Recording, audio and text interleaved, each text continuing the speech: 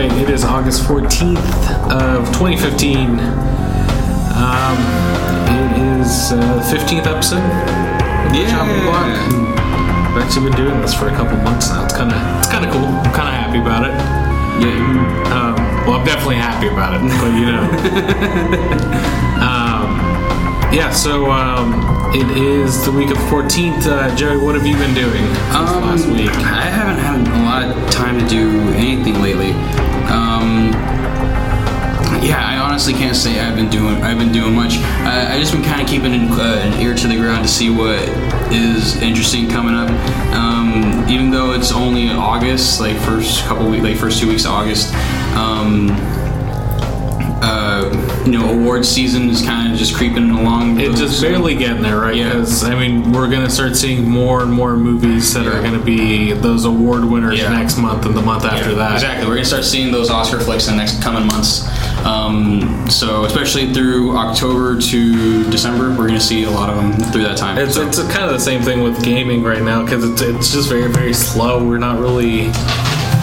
The anticipation for all these big titles and stuff is just on the cusp of happening. We're just after Gamescom, and now we're just kind of the next big thing that we have to look forward to right now, I would say, is Metal Gear Solid 5. In 2 weeks. But that's it. I really don't of course, there's always news happening. But I don't see any big news stories breaking in these next couple weeks. Exactly. It's kind of just been industry and business news, what companies doing what in the stock market, or maybe which developer maybe has left, if that. So there's just been kind of slow, not a whole lot going on. I this last week I picked up Grand Theft Auto 5 again. So I'm playing that again. Mainly because I beat the story the first time around on the 360. And I started playing it, through it on the Xbox One, and just kind of... I just didn't feel that drive yet to replay through the story again. But right now I'm kind of going through the steps again. So I'm having some fun with that. Other than that, I downloaded Fallout Shelter yesterday. You've been playing the entire time we've been talking. And for this last 24 hours, that's all I've been doing. I was at work, and I was just fucking constantly checking on my vault, just clicking away at all the resource centers, and I need all these caps. All of them now. I was just pretty much wasting a lot of time at work. What do you even get paid for anymore, man? Not like your bosses actually listen to this crap anyway. Not that anybody's listening to this crap. So we can just jump into what a little bit of gaming news we have. So this week, I don't know if you played Diablo 3, Joey. No, I haven't. I saw it released for the 360 and everything else, but they released it for the 360. They released it for the Xbox One, the Ultimate Edition, the Ultimate Evil Edition. Recently, there was a job posting for someone who, a lead producer, lead director, something like that, for someone who's very familiar with the Diablo series. Whether this means a new game or a new DLC, it looks like that's coming along. Or will be coming along. Of course, it looks like they're just trying to hire someone at this point. It's good news. Diablo 3 was really good. I played through about half of it, and then I kind of stopped playing it. For one reason or another, I ended up, I think, sending it back to GameFly. But it's good. It's fun. It's not incredibly difficult to pick up and learn or anything. And I'm glad to see they're still supporting it. Have you ever played any of the other Diablo games, the first two? I maybe bits and pieces, but not enough to where I would consider it me really playing them. Diving into it or anything. Because that's a huge franchise. People were clamoring for Diablo 3 for years and a decade, right? Yeah, because it was 10. It was 10 plus years between the second one and the third one. And yeah, Diablo 3, in case you've never played any of the other ones, because I really haven't, it's really easy to pick up. Yeah. Really easy to pick up. It kind of started that whole loot-driven kind of game like you get in Borderlands. It's the ultimate dungeon crawler. Yeah. Essentially. Like, they randomly generated dungeons and maps and stuff, and like you just like apparently like people just explore those dungeons for hours, and it's just kind of crazy. Collecting loot and selling loot, and always about the numbers and trying to like you know get what this does one more damage. I should equip this weapon. That kind of thing. It's that grind, man. It's always that grind. So it looks like in the future. I don't know if they're gonna like put out a new Diablo. Because, like I said, they did wait like 10 years between the second one and the third one. But that doesn't necessarily mean that they're not working on new DLC, or maybe they are working on a fourth one. Who knows? In other news, some Mario Maker news came out. This is something I'm pretty excited about. They announced how they're going to release the content for creation, like creating the levels. So you won't have access to all the little bits and pieces of making all the levels on day one. Their reasoning behind this is they don't want to confuse the audience too much and make it very difficult to get a hold of the whole thing, like get a hold of the concepts of placing things here and there. So you're going to get one set of items, and once you work with those for 5 days or for 5 minutes, you'll get a new set of items the next day, and then with those new items you got to use them for 5 minutes at least, and then the next day you'll get the third set of items, and there's a total of 9 sets. So for 9 days you won't have access to all of the tools. Not necessarily a bad thing, but I mean, as far as creation goes, during that first week, I feel like it's going to be a little weak. Not that people are going to make awesome levels with limited resources, of course, but without adding those other 9 things. I mean, like Mario Maker seems pretty interesting. I remember I heard that the lead designer for Rayman supposedly did a level for Mario Maker. That's supposed to be in the main game, in the final cut of the game, right? Because there's I think like 60 levels that are going to be available at launch. That seems like his would probably be fucking super insane when you really think about it, because Rayman levels are just some of the wildest, craziest stuff that just infuriates you to no end. I mean, it's interesting because they're kind of they had a video. They had a video that they posted online of the guy. I believe he's a French guy, and the whole video is in French, but they took some translations from it. And pretty much he's saying how the whole thing, he like had a piece of graph paper and like drew out the level on the graph paper, and then tried to make that in the in the game world, and where it didn't work he would go back and fix it on the graph paper and then fix it on the thing, and so it's it'll be interesting for sure.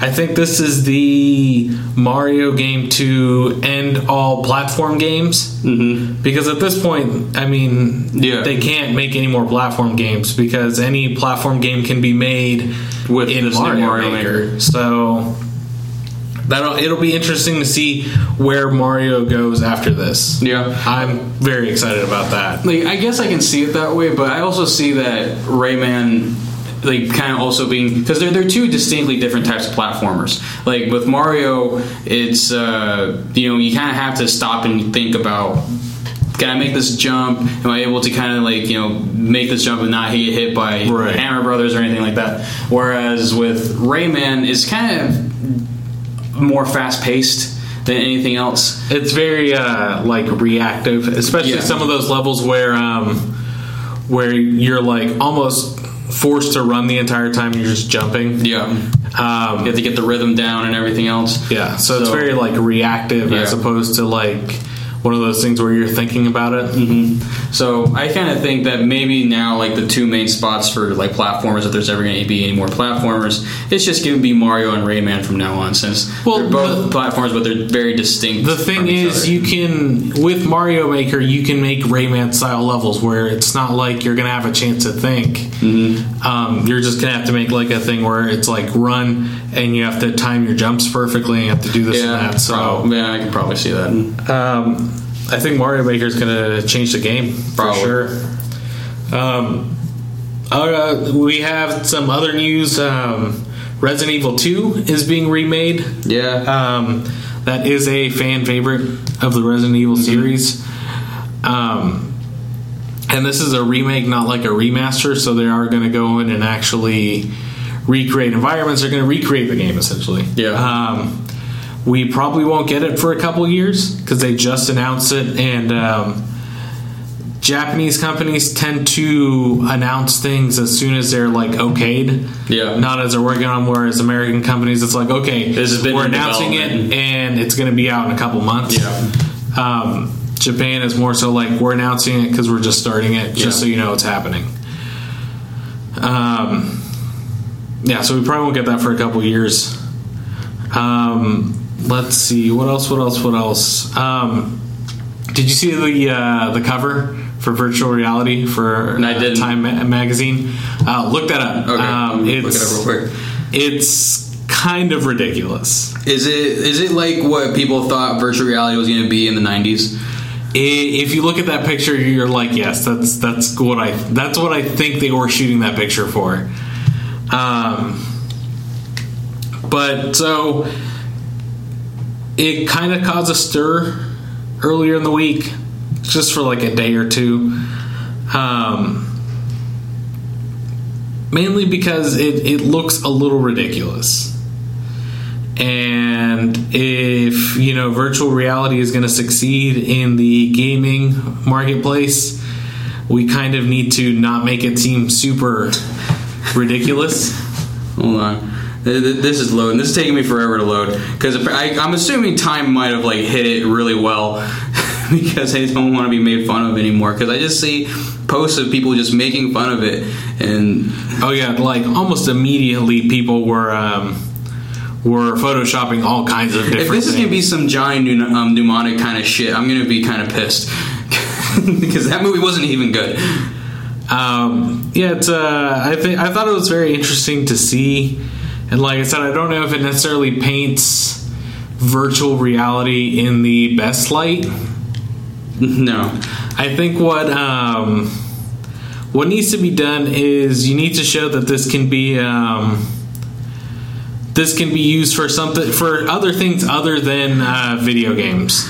Okay, now I'm just seeing like some people made a bunch of memes about, like, I guess they photoshopped the cover, and it's just some like kind of chubby dude in a polo, looks like he's like suspended in air, and he's like, that's the cover. He's sort of like Forrest Gump, and the next one he's being lifted up by Patrick Swayze in Dirty Dancing. Then he's on the back of the horse with Vladimir Putin, and then he's touching the finger of God and the painting on the Sistine Chapel.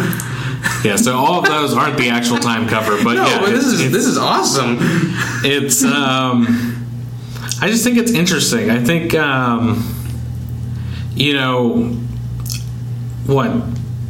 15, 20 years ago, people were kind of thinking that virtual reality might be the future. Yeah. But now it's more of a possibility, in my opinion. Now we're like closer to actual virtual reality. Yeah. Definitely closer than we were like 15, 20 years ago. It needs to be painted in a good light and not like everybody, like it's going to seclude you from the world or anything. This is just so stupid looking. Like, what made them think this was a good idea? Like, I'm just like, was their photographer like literally someone with like who does not play video games?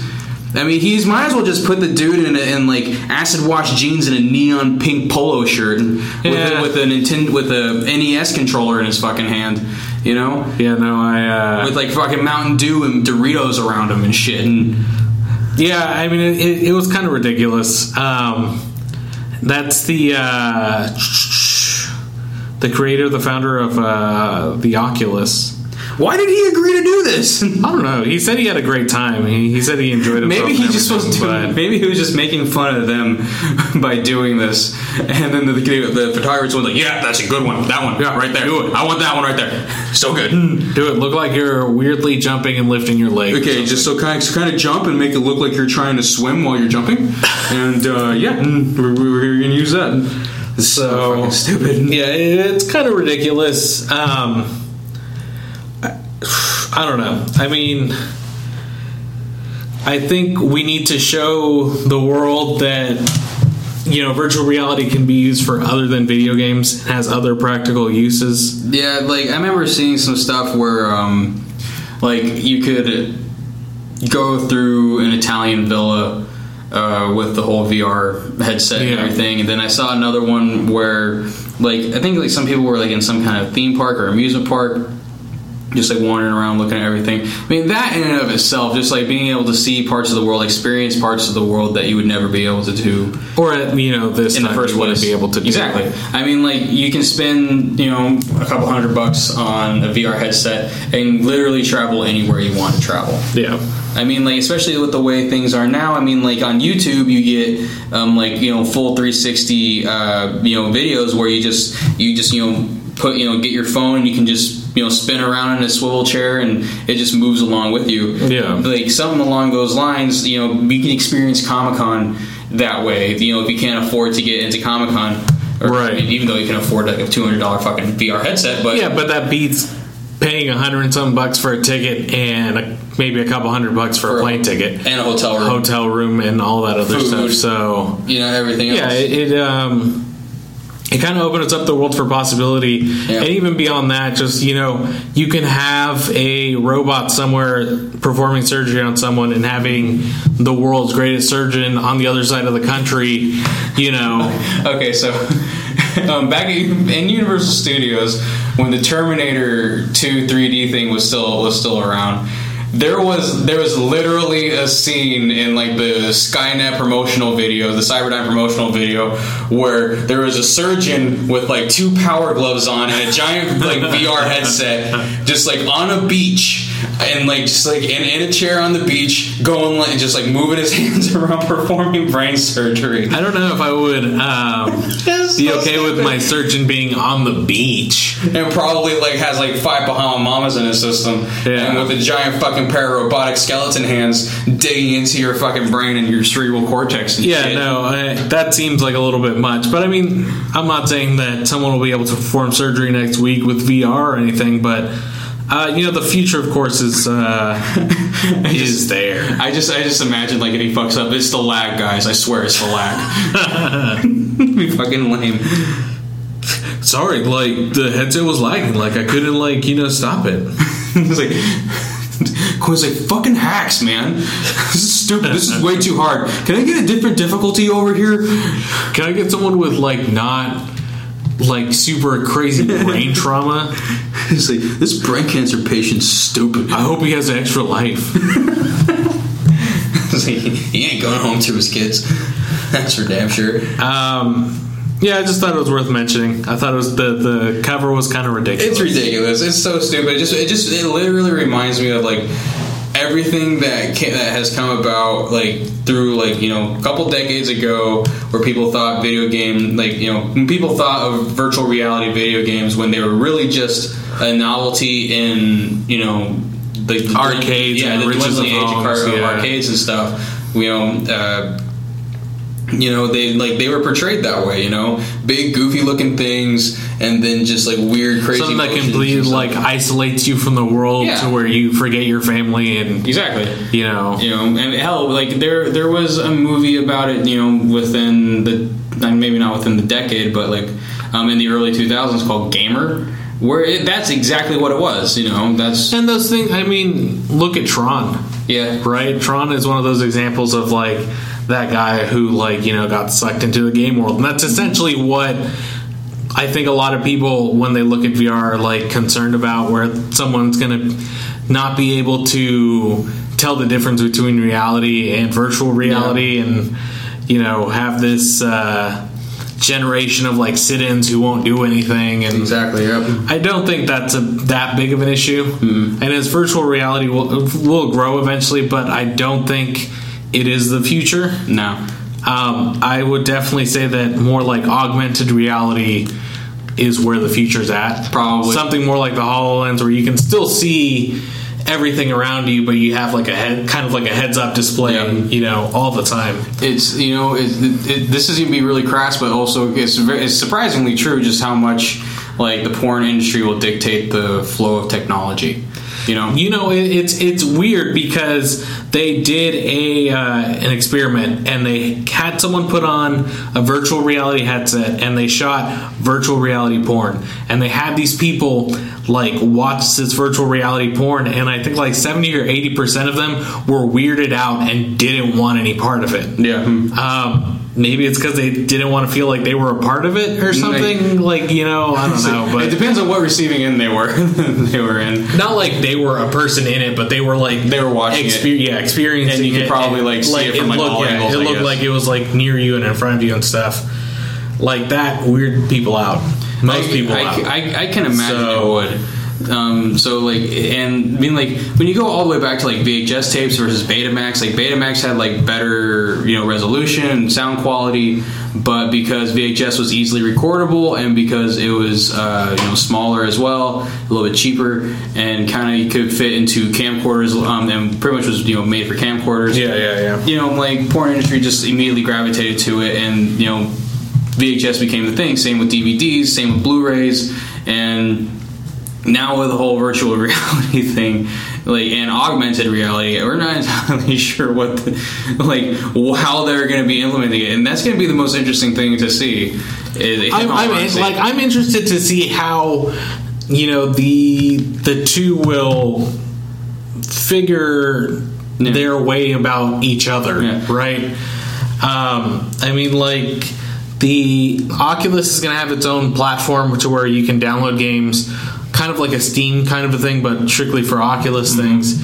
And they've said that they're not going to try and stop any kind of like porn or like porn video games from being made in 3D for the Oculus, but they're not going to showcase it on their the store or whatever. Yeah, exactly. So obviously they see and know that this is going to be something that is going to happen. I think it's so weird because you think about like robots and technology, and the first thing that we want to do is create like a sex robot, right? It's not like a robot that's gonna like go help mankind or like do this or do that. It's like the first thing is like, we need to put our penis in it. It's like okay, so I just made this robot, can lift 2 tons, can be used in disaster situations and help out hundreds of thousands of people. It can essentially eliminate the need for a human police force, a human fire department during times of disaster. Okay, that's awesome, but can I fuck it? Is there an exhaust port? It's like what? It's like, can I fuck it? No, but you don't understand. This is going to help mankind and help us. No. I want to know if I can put my dick in it and bust a nut. And why are you doing this to me? It's weird how that's always like that's weirdly always a driving force behind technology. It's just kind of strange. I mean, like, I have no doubt that like the Oculus and augmented reality stuff can probably coexist side by side, and both will be very profitable because people are going to want 2 different things. Because I mean, like, nowadays everyone's so opinionated and everything. Some people are going to like augmented reality, some people are not. So I think porn is probably just going to determine which one's the most successful of the two. And it's not going to be like an HD DVD Blu-ray type of thing where HD DVD just immediately goes the way of the dodo. It's just, I think it's one of those things. I think if you're comparing the two, it's really apples and oranges. You can't really compare them, even though they're very similar, which is strange. The only reason I would say that augmented reality would come up on top over virtual reality is because augmented reality, worst comes to worst, you have like some little black cover over the glasses or whatever you've got on, and now your augmented reality just becomes virtual reality. Yeah, I think that's eventually the two will merge and become one. Probably there will be a singularity, and Skynet's gonna take off, and we're all gonna die. And that's fine. As long as I can watch virtual reality porn, then everything is fine. It's like zombie apocalypse or robot apocalypse. You decide. We're both going to be fucked either way. In other news, not having to do with any of this. Yeah, not having to do with anything. Kind of having to do with you picking up GTA 5 again, though. Yeah, definitely. I think this might be one of the reasons why I may have picked it up again. Grand Theft Auto 5 has sold in 54 million units. So sold in means that they've sold to retailers 54 million units. Sold through, it's not going to be that high, but at the same time I don't see it being too much like a big gap there, because obviously retailers aren't going to hold on to millions of copies just sitting in a warehouse somewhere. So I think it's safe to say that they've sold 52 million copies. That's not that's not an outlandish number. No. And definitely it makes sense. I mean, that game is fucking great. And sure, some people maybe have double dipped, triple dipped, bought it on the 360, bought it on the Xbox One, then bought it on PC or something, but or PS3, PS4, whatever combination of them. But and it gave me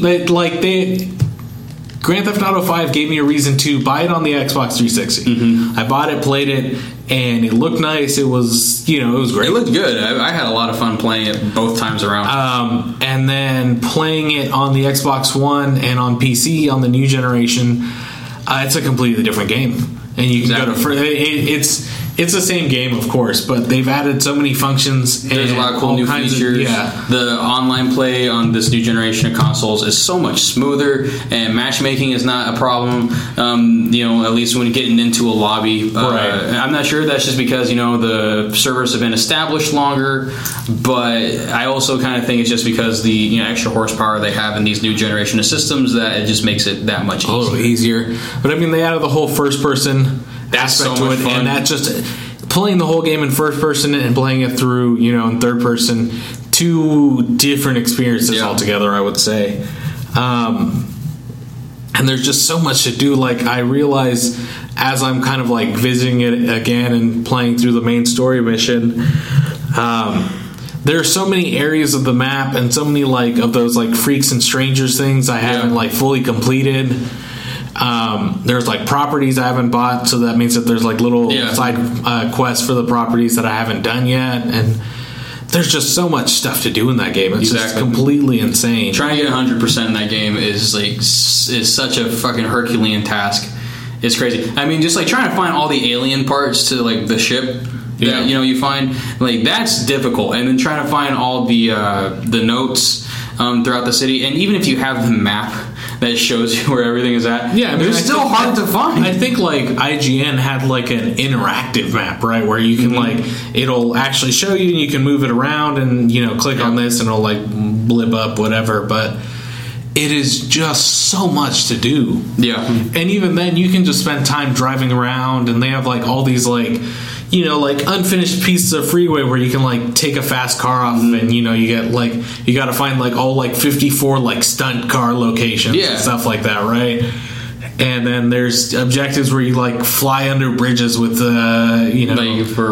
jets, airplanes and helicopters and stuff. So there's just, and even just the little things they have all the bike missions where you can just the races and everything else too, just insane. Oh man, I kind of had to put that game away just because it was taking up so much of my time, and I didn't want to stop. You're Grand Theft Auto 5, okay, great, huge. Imagine what Grand Theft Auto 6 is going to be like. It's going to be crazy. I don't see us getting it anytime soon. No. I mean, they're very okay with making people wait. They make these releases big grandeur events and everything, so they're not gonna trivialize it by putting one out one every year, one every 2 years. Exactly. What's interesting to think about for Grand Theft Auto 5 is We still haven't gotten like any main story DLC. Yeah. I've been kind of wanting, like, with Grand Theft Auto 4, there was like the Tales of Liberty City, both was it Lost in the Damned and the Ballad of Gay Tony. Yep. I kind of want something else with those. I mean, something along those lines. They said they were working on something, but we still haven't seen anything. The game's been out for almost 2 years now. Really? A year and a half. Damn. I want to say so. I could be wrong. I don't think it's been 2 years. I think maybe a year and a half is more accurate. But the game has been out forever. Obviously, they've done plenty of stuff, online stuff. They have all the heists and stuff like that, but no single player stuff yet. I think if they really want to push that, that sales number, they put out in the next coming months, they just randomly are like, all right, so there's story DLC for Grand Theft Auto 5. Yeah. They do that in, like, I don't know, October or something, if it's ready. And then you have all these people buying the game, getting it for Christmas, asking for it and everything. You're pushing those sales just with that piece of DLC. Yeah. Because maybe those people who originally bought it and didn't want to buy it again on the newer consoles, now they're like, oh, now there's story DLC. Now, I've got a reason to play through it again. Rockstar, go to do that. So I once I'm done with the story mode and everything I can do in the vanilla game, then I can have some more story stuff to do. Yeah, go for it, Rockstar, because you're obviously listening to us. Last bit of news in gaming stuff that I have, we kind of already talked about it a little bit. Fallout Shelter came out on yesterday. They came out yesterday on Android systems. So if you've been patiently waiting, because everybody got the iPhone one a couple months ago, go download it, go play it. I can attest that it is pretty great. And there's just so much fun stuff you can do. So many babies. You can make everybody have babies. You can just send people out into the wasteland. Send babies into the wasteland. That's a plan that you can do if you want to. Population control. It's definitely go play it. You should download it.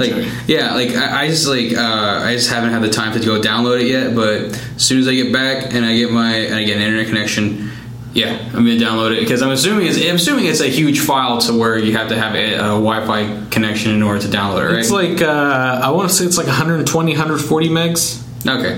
The size of like a game. Yeah, it's not crazy giant or anything, but it is. Whenever you do try and download it, it's like, oh, this is a big file. Yeah. Do you want to wait for Wi-Fi? Yeah. One of those things. So, I think that's about it in gaming news. Did you want to jump into movie news, and we can take a break and kind of come back and just have a little discussion? Let's take a bit of a break. All right, let's go take a break then. We will be back.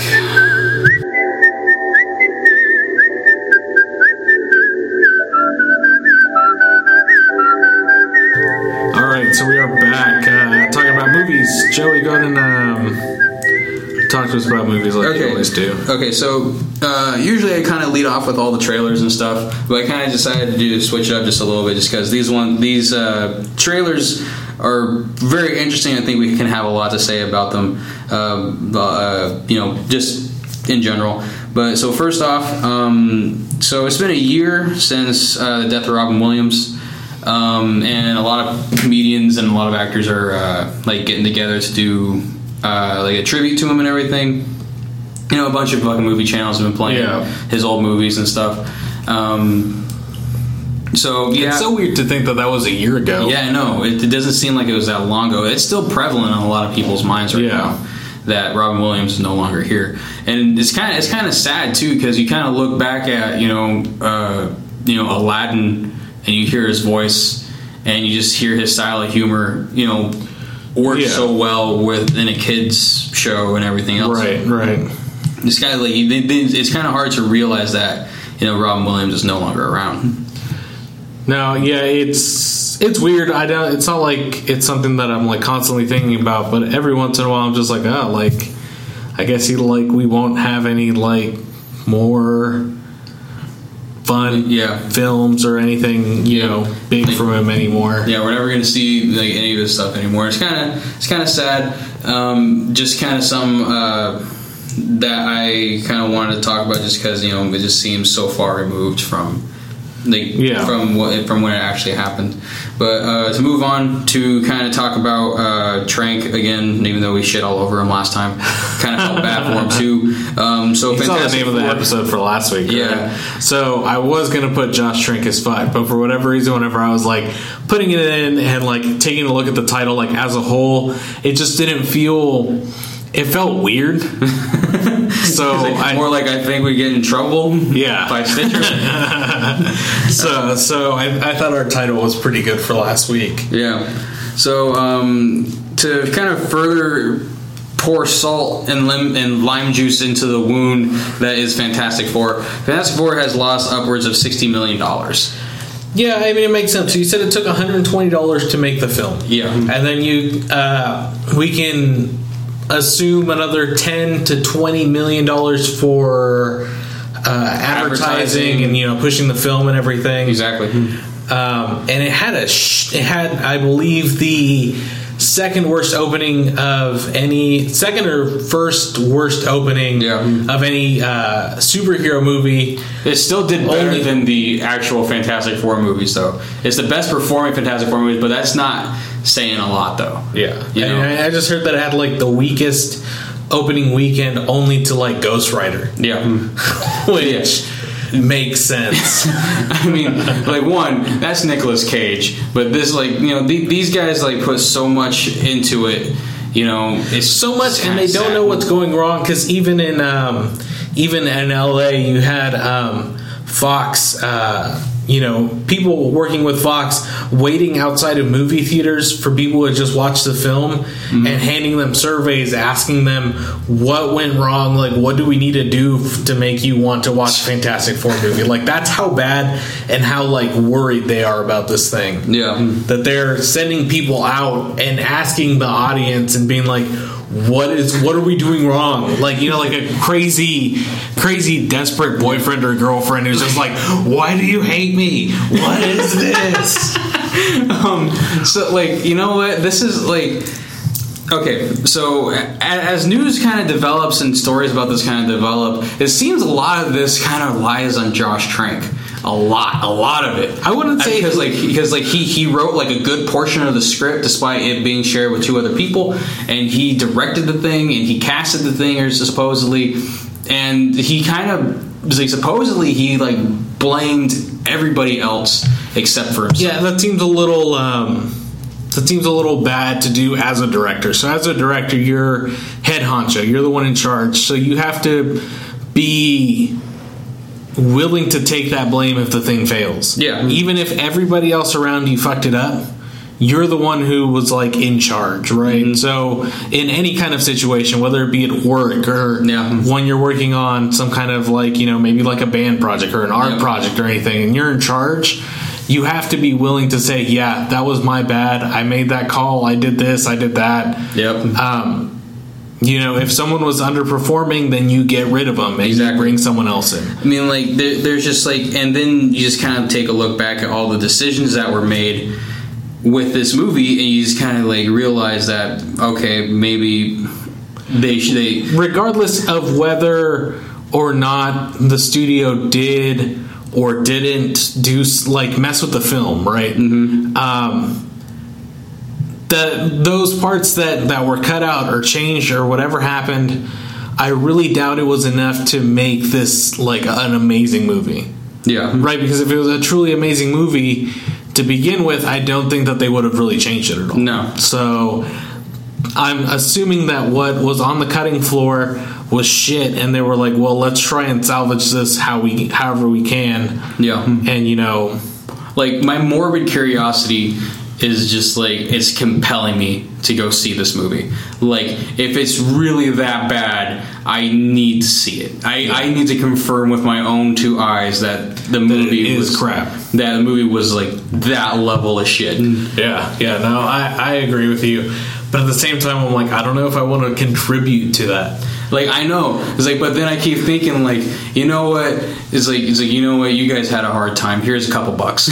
Like, I feel like they're like the Fantastic Four is like the bum family that stands on the corner of like the parking lot outside of a Walmart with like all their kids in tow and like the giant cardboard sign that says "Don't have a job, need money to feed my kids." That's what they seem like to me right now, and I feel bad about it. But then I also think it's not that hard to find a job. Like, it's fine. You'll be okay.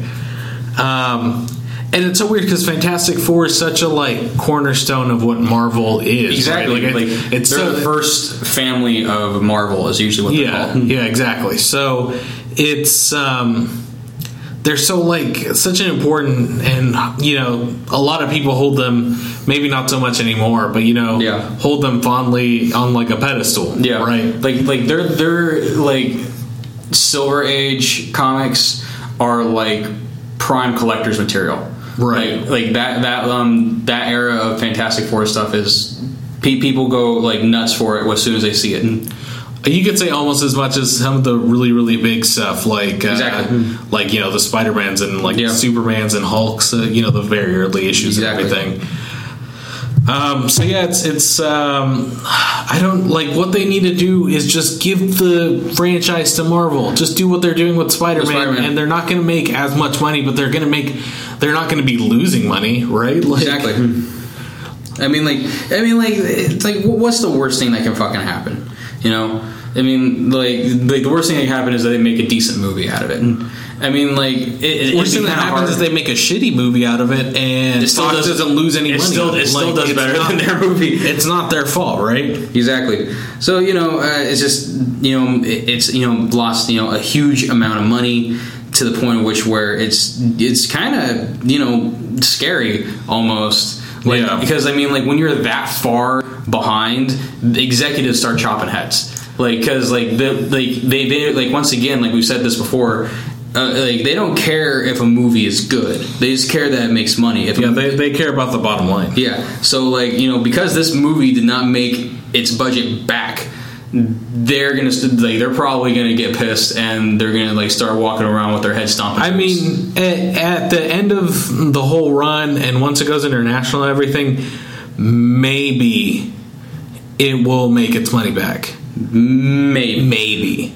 That's a big if. That's but it definitely won't be enough to create another movie, and there's gonna be no profit there. Yeah. So yeah, I don't know. I'm interested to see what will happen. Yeah. And since we're talking about Josh Trank, we can also talk about how he's been kicked off of the Star Wars anthology flick. We can people will say he left, but in reality he got kicked off. You know what? He might have left. I think he got kicked off. Because I believe they were in talks of him already leaving before the movie came out. Okay, yeah. Maybe then, yeah. Even then, I'm sure at this point, like, the people in charge of Disney or Star Wars, or whoever's in charge of the Star Wars movies right now, I'm sure they're breathing a sigh of relief that he's gone. Because after having your hand in the writing and in the directing and having this movie completely underperform, and then also seeing that you can be petty, that's a weird kind of thing that people don't want to work with, right? Very if you kind of show, like, you go on Twitter and you're like, oh, this isn't the movie I made, like, that just kind of shows that you can't take responsibility for your actions. And if he owned up to it, he would at least not have he probably wouldn't have burned that bridge in the first place. At least have some kind of respect to be like, yeah, this is a movie I made and I stand by it. Yeah. Like, that's more respectable than being like, oh, they changed it. Yeah. They totally changed it. Like, that's not my movie. He probably wouldn't have gotten a director's position again for a while, but he could probably pull out like a second unit director type of thing. It's so weird because you think about it, and he really only had one film under his belt, right? Chronicle, yeah. And that movie I didn't like either. And so you, after directing one movie, you get access to a superhero movie and a Star Wars movie. Yeah. Most people would fucking chop off their left and right nut for that kind of, like, exactly kind of an opportunity. You would get like dudes like, okay, so like I am willing to suck your dick and also take it in my butt. So maybe not so vulgar, but yeah, no, like it's for someone who's so new to directing and be given that opportunity to direct, movies of that caliber. Yeah, like that's insane.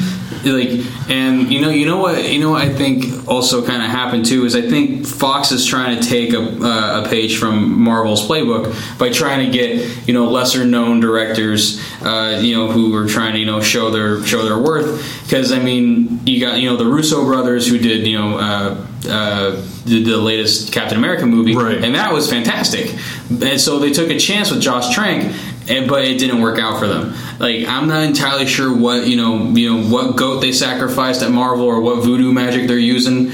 But I just think they're probably better. Like, they probably research their guys that much more. They probably are like let me see some kind of test footage from you. Let me see what you've done. Let me see like what you've written. Let me see like everything that you've done, like everything from, let's say if these people put anything up on YouTube, I'm sure they're like checking that shit out like thoroughly. Yeah, like they're probably like they probably bring it in for test shooting, if anything, to see how well they fit and what they want to do.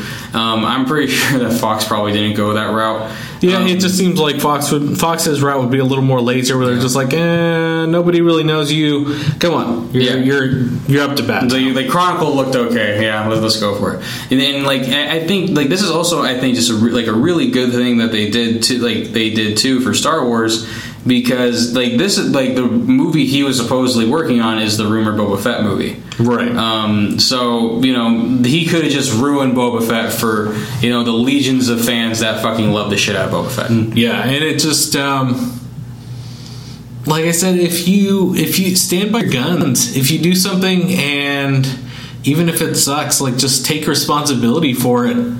At least that way people will respect you when you do something like that, right? Yeah, I mean, just suck it up and just admit you made a shitty movie. Yeah. So back in the day, back in early Hollywood, when the actors started to become more well known and people wanted to go see movies because of actors. If a movie was bad, like really bad, the director would be able to take his name off of it and they would put a fake name in it. And so if you ever watch any classic movies that are like some of the worst movies ever made, bad ones, right? You'll see they're all directed by a guy named Alan Smithy. I think they should Josh Trank should have opted out and gone for an Alan Smithy kind of thing, and then just immediately backed away from it. I just don't think that's really possible in this day and age, though, to do that. Probably. After all the advertisements for directors. And back in the day, you didn't have social media, you didn't have people constantly talking about these things. You might have maybe a newspaper story. Yeah. But that's about it.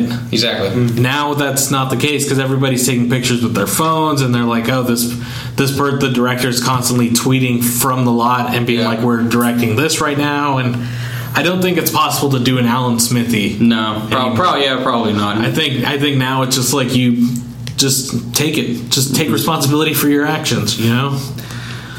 So once again, Josh Trank is irredeemably fucked at this moment. He has nowhere else to go. Yeah, I think he's out of Hollywood. At least he's out of the mainstream for a very long time. Yeah. He might be able to do indie flicks, might be able to do smaller movies, but I highly doubt he's going to do anything else. Yeah. At this point, it's kind of bad. Yeah. Okay, so we'll to move on from that and to move on to a good piece of science fiction. The Westworld teaser trailer for the new HBO series is just released. And for those of you who do not know, this is a remake of a sci-fi flick based off of late 70s movie based off of Michael Crichton book called Westworld, and it's fantastic. If you ever get the chance to ever watch this movie, it's just a fun watch and it's really cool. Yul Brynner is one of the most craziest villains, just some of the one of the best It makes for a really good like Western movie. It does, like, really. It does. Like even though there's of course non-Western aspects to it, but it still makes for like a interesting, like just an interesting dynamic, right? For a genre like Westerns, because like So for those who don't know what Westworld is. Yeah, so for those who don't know what Westworld is, the original movie takes place in a brand new high-tech theme park. There seems to be a bit of a pattern with Michael Crichton in this. Yeah, exactly. Except that there's no dinosaurs. Except no dinosaurs. Essentially, but shit still does go wrong. Yeah, shit still goes awry. Something traumatizing must have happened to him at a fucking Disneyland or Knott's Berry Farm as a kid, where he's just writing all these things where everything gets loose. Everything horrible. It's probably just like the little kid part of his brain just thinks like, well, this would be cool if this happened in a theme park, you know. But so anywho, Westworld essentially is a sci-fi flick about a theme park that has several different lands. There's Westworld, the title of the movie, and then you have like a fantasy world filled with knights and kings and dragons and whatever.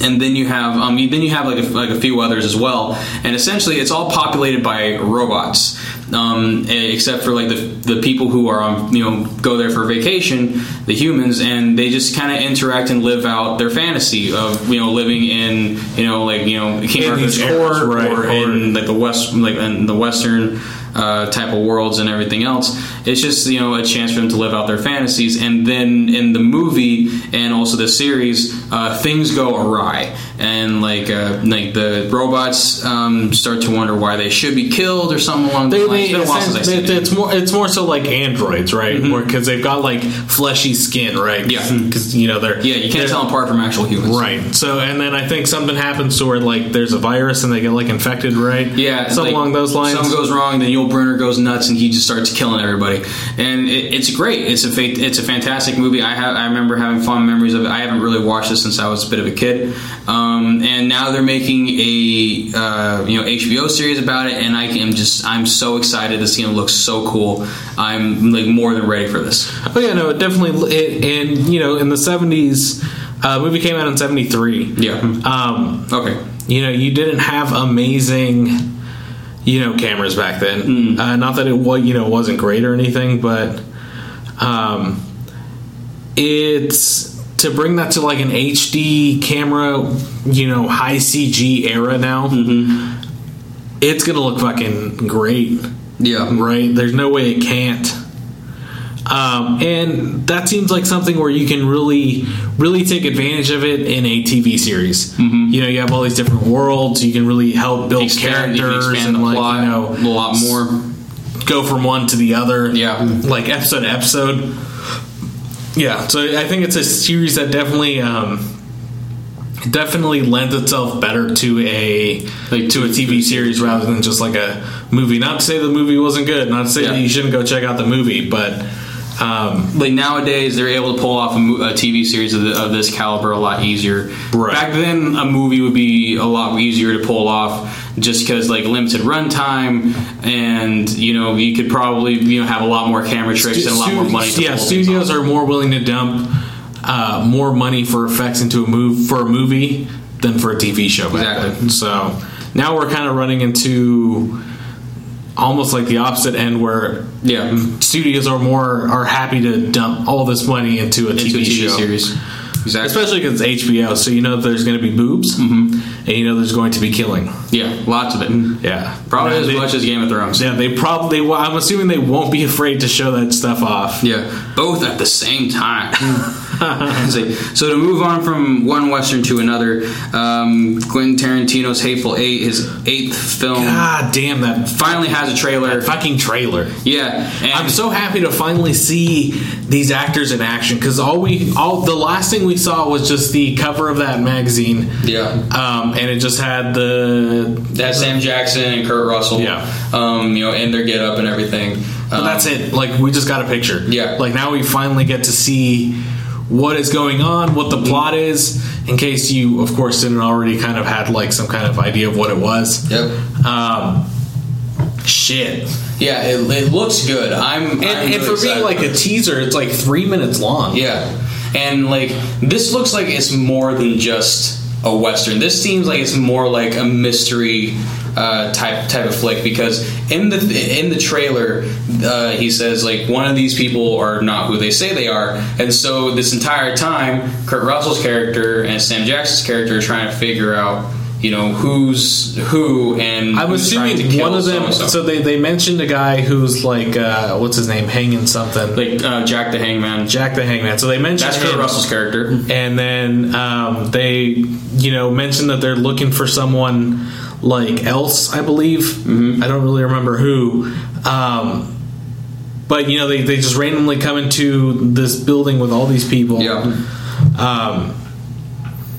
Shit's gonna go down. Yeah, bitch is gonna die. Shit's gonna get crazy, and Tarantino's kind of like one of those directors that really kind of opened me up to a lot more forms of cinema than just that's not just your typical blockbuster kind movie of a thing. So without a doubt, his style of directing and his style of movie making, his writing is fantastic. It's so different than what you see on the big screen. Yeah. I'm pretty excited for this. I'm, eagerly waiting, and I cannot wait till December rolls around. So we're definitely going to go watch it in 70 millimeter. Definitely. Another thing, the movie is releasing a couple weeks early, like 2 weeks early, I believe, on 70 millimeter. Yeah.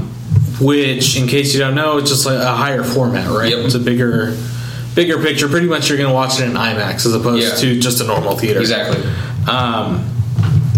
God, I'm excited. Yeah, I'm super excited. And I'm sure we're gonna get maybe another trailer. Yeah, maybe like an official trailer, an actual official trailer. Yeah, but I don't see Quentin Tarantino putting out like 4 or 5 trailers, or putting out like a very long trailer that's gonna give away the plot or anything. He's a smart director. He's gonna put out one more trailer, and that'll be it, and that's enough to create enough hype. Because I think even being like moving from being like just a completely unknown director to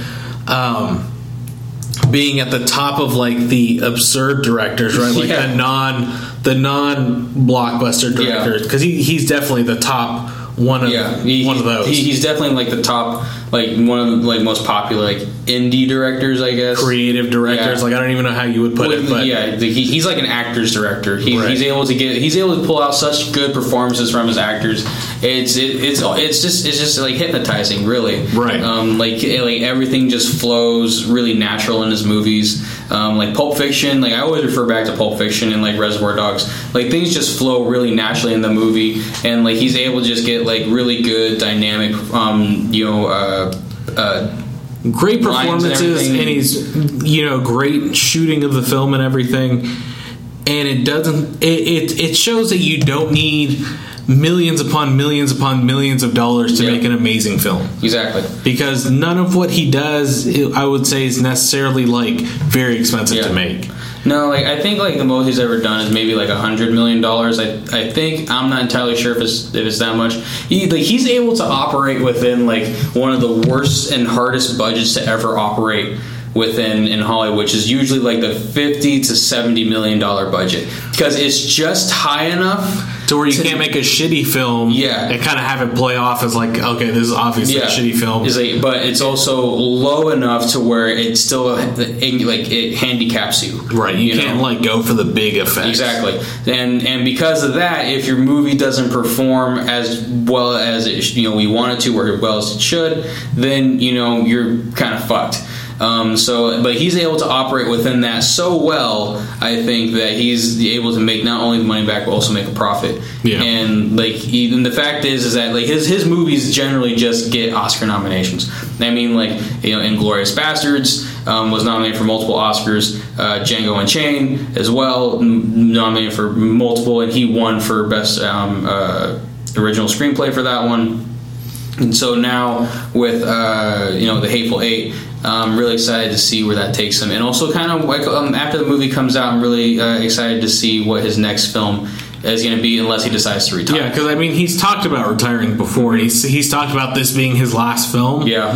I don't know if that's, and we've heard that from so many people before. I mean, think about like Kevin Smith. Kevin Smith has said he's retiring so many times. But then he always comes back to do like one more movie. Yeah, and like now, I mean, he's come out and he's talked about it, and he's I don't want to. I want to make the movies that I want to make, and that's what I see Quentin Tarantino doing, just like making more movies that he wants to make. And if he feels like he can take a couple years off, and then like a couple years from now do Volume 3 of Kill Bill. Yeah, like because that's still, I feel like that trilogy, that arc still needs to be completed. Yeah. So I'm sure at some point, hopefully he does that. That'd be pretty cool. I'd be really excited for that. So that would be a great next movie, in my opinion. Okay, so moving on from the Hateful Eight to a bit of a lesser known movie that's coming out. I had no idea until I looked it up, to be honest with you. So this movie is called Life. It seems really interesting. It's about the photographer who was with James Dean during the early part of his career, taking pretty much some of the most iconic pictures of James Dean for Life magazine. Right. And the movie looks great, and it's surprising that they have Robert Pattinson. Robert Pattinson is not playing James Dean, thank God, but he's playing the photographer, and Dane DeHaan is playing James Dean in this, and I think that's a pretty good casting choice. Dane DeHaan is a really great actor. He's actually really good, despite the Spider-Man movie and Through the Never, that shitty Metallica movie. But if you ever seen The Place Beyond the Pines, he was fantastic in that movie. I'm excited about it. I love the look of the film, and it's also going to be one of those Oscar-nominated films. But like, Johnny, what did you think about it? What did you see? It was interesting, 'cause Robert Pattinson, I think, forever, or at least until now, kind of had that feeling of just like he's just like that guy from Twilight, right? Yeah. And I think part of him will always just be known for that. Yeah. But this really. It's way different, right? Yeah. He actually looks like he's fucking getting his shit together. It looks interesting. I'm very interested to see it. Mm-hmm. You kind of get a lot of shots of people being like, "What the fuck are you doing? Like, what are these pictures that you're showing me?" Yep. And I'm sure the photographer went through a lot of that shit. But now you look back on it, and it's like, wow, like those pictures that he took are such a huge deal. Like, now, right? Like, maybe not so much with me, or maybe not so much with you, but those pictures are like iconic for an era of people. Yeah, right. Exactly. So, I'm definitely interested to watch the movie. Yeah, I think it looks really good. I'm just like, if anything, I'm really excited. I'm really curious about the performances in this movie, and this is gonna be one of those movies that just like I'm gonna go see it just to see how well everyone just acts together and how well everything meshes together as a whole. So I'm excited. I think it looks really good, and also kind of brings up a good era of Hollywood history that probably has never really been shown that much. Yeah, I mean, because everybody, even like people more so our age who are probably a little too young to kind of really know about the James Dean era or anything, or didn't grow up with those movies. Exactly. There's still that like affinity for him. Mm-hmm. So I wonder if this will kind of give people that reason to like rediscover. Yeah, give a reason why. Yeah. Why to know why he was such a big deal. Yeah. To go back and watch these movies and know why. He's exactly important. Yeah, why there's a giant James Dean head. Yeah. Out on the road somewhere. Yeah, like he's definitely one of, like, when people like think of Hollywood, a lot of people still think of James Dean as one of like the main characters of Hollywood. He's such a tragic and iconic figure that he's not going to be able to be erased from the Hollywood lexicon at all. There's no way. And as I said, this movie looks really promising. It looks really interesting. I had no idea. I still don't really know that much about it, but I just kind of watched the trailer on a whim, and I was immediately engrossed in it, and I can't wait to see it. Yeah, it definitely looks... they didn't have a release date on the trailer, I don't believe. No. I believe all it said was coming soon. Yeah. Doesn't really give you a lot to go on, but I mean... Yeah, it's probably going to release in December or January. Maybe. It's definitely one of those Oscar the prime Oscar time is when it's going to be released. So move on from that to a really creepy, crazy trailer. There's this it's like this weird psychological horror flick called Goodnight, Mommy. The trailer is fucking weird. It's so weird and so off kilter and off the wall that I think it's like I know what they're going for, like this weird horror aspect, but like just the way it's shot. Part of it is just like more than that, though. Yeah, like it's not just like, okay, this is like a horror movie. There's going to be like demons and like stuff like jump scaring you all the time. Like it's a weird. I don't want to call it a psychological thriller. But it's fucking weird. Like this movie is like focusing in on just trying to terrify you. Yeah. Like there's movies that just try and scare you. This movie just brings in the unsettling and creepy atmosphere of what horror kind of used to be back in like the 70s, and I'm going to see this movie, and it looks really exciting. Like I am just like the visuals alone it got me hooked, and it's just so weird. I mean, so in the trailer, the whole premise, I believe, is the mom gets like facial reconstructive surgery or like plastic surgery for her face. They live in a really fucking nice house. Yeah. I was looking at that. I'm like, how does someone afford that house? That place looks fucking nice.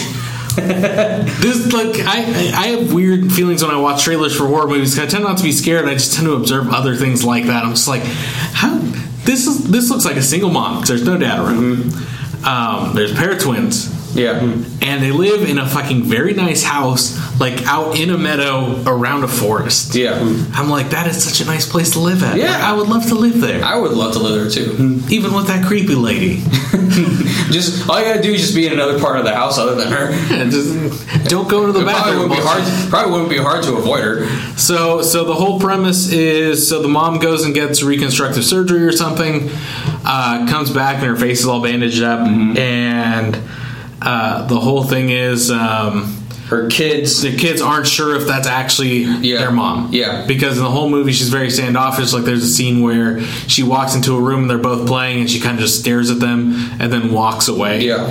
Like, most parents wouldn't do that unless I don't know. It looks like they plan on fucking killing their kids or something. Right. The movie is I was gonna say there's some really weird visuals in that trailer. Yeah. There's one where the lady is like going out into the forest and all of a sudden like shit's like moving around all crazy and like her head's all twitchy and crazy and looking at it just looks really terrifying and really scary. I think we're getting like an era of horror that is kind of more reminiscent of the time I said, and with like a movie like It Follows and then like Under the Skin, they're just like there to just really unnerve you and kind of and then when you leave the theater make you want to look over your shoulder in case something's following you. This isn't your typical horror film. It's not like a slasher film. It's not like a blood fest. It definitely seems like one of those where it's just like a thriller. Exactly. So I'm pretty excited for this. I think it looks great, and I'm definitely going to be going to see this when it comes out. Yeah, no, without a doubt. I think that's about it for movie news. I saw some weird thing that God, what company was it that released their movie schedule for the next couple of years? But Bad Boys 3 and Bad Boys 4 is getting made because Bad Boys 2 performed so well. That now that they're gonna make 2 movies. Well, I guess Martin Lawrence does need the work. After Big Mama's House 3, he kind of fell off the face of the earth. Nobody's seen him. I mean, in all honesty, I never thought Martin Lawrence was ever that funny. I never did. So we're gonna get that. They kind of came out and talked about whether they're not sure if Will Smith is going to come back. He's going to be involved in. They said he's going to be involved in some aspect, whether it be just as like a executive producer, but they don't know if it'll also include him being a star. So I don't know how that's gonna work. I mean, I don't know. Weird. I mean, it's like apparently he doesn't want to be. I guess if he doesn't want to be in this, but for some reason he's perfectly fine being in. No, wait, hold on. Like, he's not going to be in Independence Day 2. Only Jeff Goldblum is like the only returning cast member to the Independence Day. Maybe Will Smith got smart after Men in Black 3. Men in Black 3 was good though. Men in Black 3 was really good. But I think if anything, you know what, his obligations are probably all with the whole reboot of Fresh Prince. Yeah, because that also got kind of talked about. Greenlit, I think. That's actually in development, I think, with like NBC or CW or something. In case you didn't know, the Fresh Prince of Bel-Air is getting rebooted. Yeah. It's they're gonna do that again, which is so weird because I feel like Fresh Prince was such a thing of its time.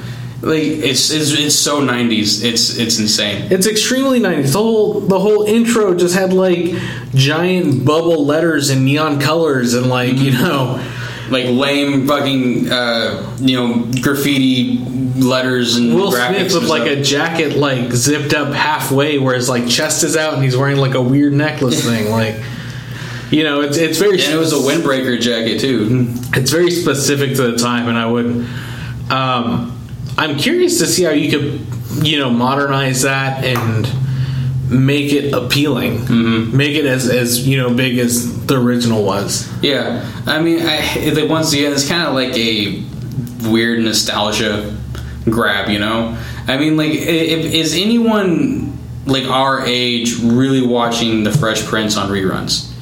I'm not entirely sure. I mean, occasionally I feel like people might watch an episode if it's on or something, but I don't think anybody's like going back and pulling out like a Fresh Prince DVD and popping in like season 2 episode 4 or something. So I love that episode.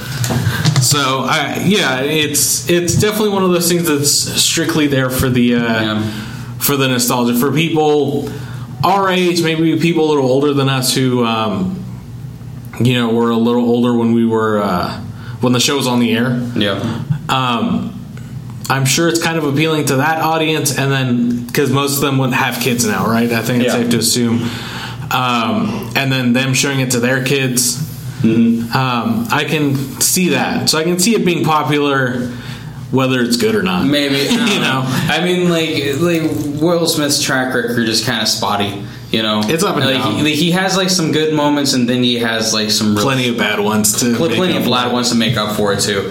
And it's kind of weird, kind of sad, but just Bad Boys 3 and 4. Do we really need more Bad Boys movies? It doesn't need to happen. The second, Michael Bay just needs to stop. The second one was horrible. The second one was bad, and it did bad box office as well. So, like the second one, the only reason to go see that is for the 5-minute segment where Henry Rollins is a SWAT team leader.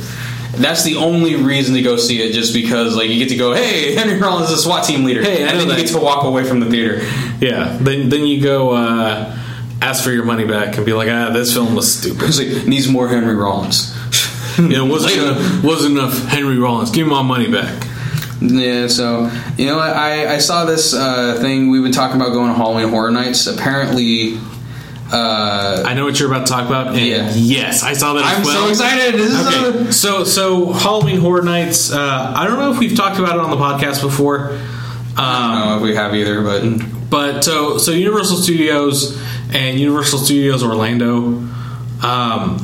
They both do horror nights. Yeah, essentially, they turn the entire place into a giant maze. Into a giant maze with other mazes in it and everything else. So they originally came out. They talked about the Walking Dead one they're doing. It's supposed to be the biggest Walking Dead maze. Ever made, really. The one here in Hollywood isn't going to be as big. It's going to have pretty much all the same aspects as the one in Orlando. The one in Orlando is going to have one extra, like a flooded, like basement area. Yeah, I'm assuming it's from like one of the episodes. I remember the episode, season. But I can't remember exactly what. So there's a little bigger in that respect, but it's still supposed to be a huge maze. They have announced. I'm thinking of the other ones that they've announced. Let me look them up. For Hollywood, Crimson Peak is one of them, and man, there was another one too. There was the one with got an email about Michael Myers. They're doing was it Halloween? Yeah, I think so. Bear with us while we both scramble on our phones and just look this up. I am bringing it up right now, and I'm clicking on Hollywood. Insidious, that's the other one. Insidious. Okay. Yeah, so there is a Halloween one. Apparently the Jabberwockies, just some dance group, is doing an amazing dance exclusive for Halloween Horror Nights. Are they going to get eaten while they dance? I sure hope so. That'd be pretty cool. I'd pay $1 for that. Yeah, so Insidious and The Walking Dead, Crimson Peak, and the one that they most recently announced, which without any doubt is the most best reason to go, is This Is the End. Yeah, I'm so excited. I'm so excited about this. I just I think one of the best scares out of that entire maze is going to be Emma Watson with an axe. It's gotta be. And that movie was just so great. It was so good. I guarantee one of the rooms is going to be Jonah Hill possessed by... Without a doubt. It's gotta be. And just sarcastically making fun of everyone who walks through. It was such a good movie. It was very stupid.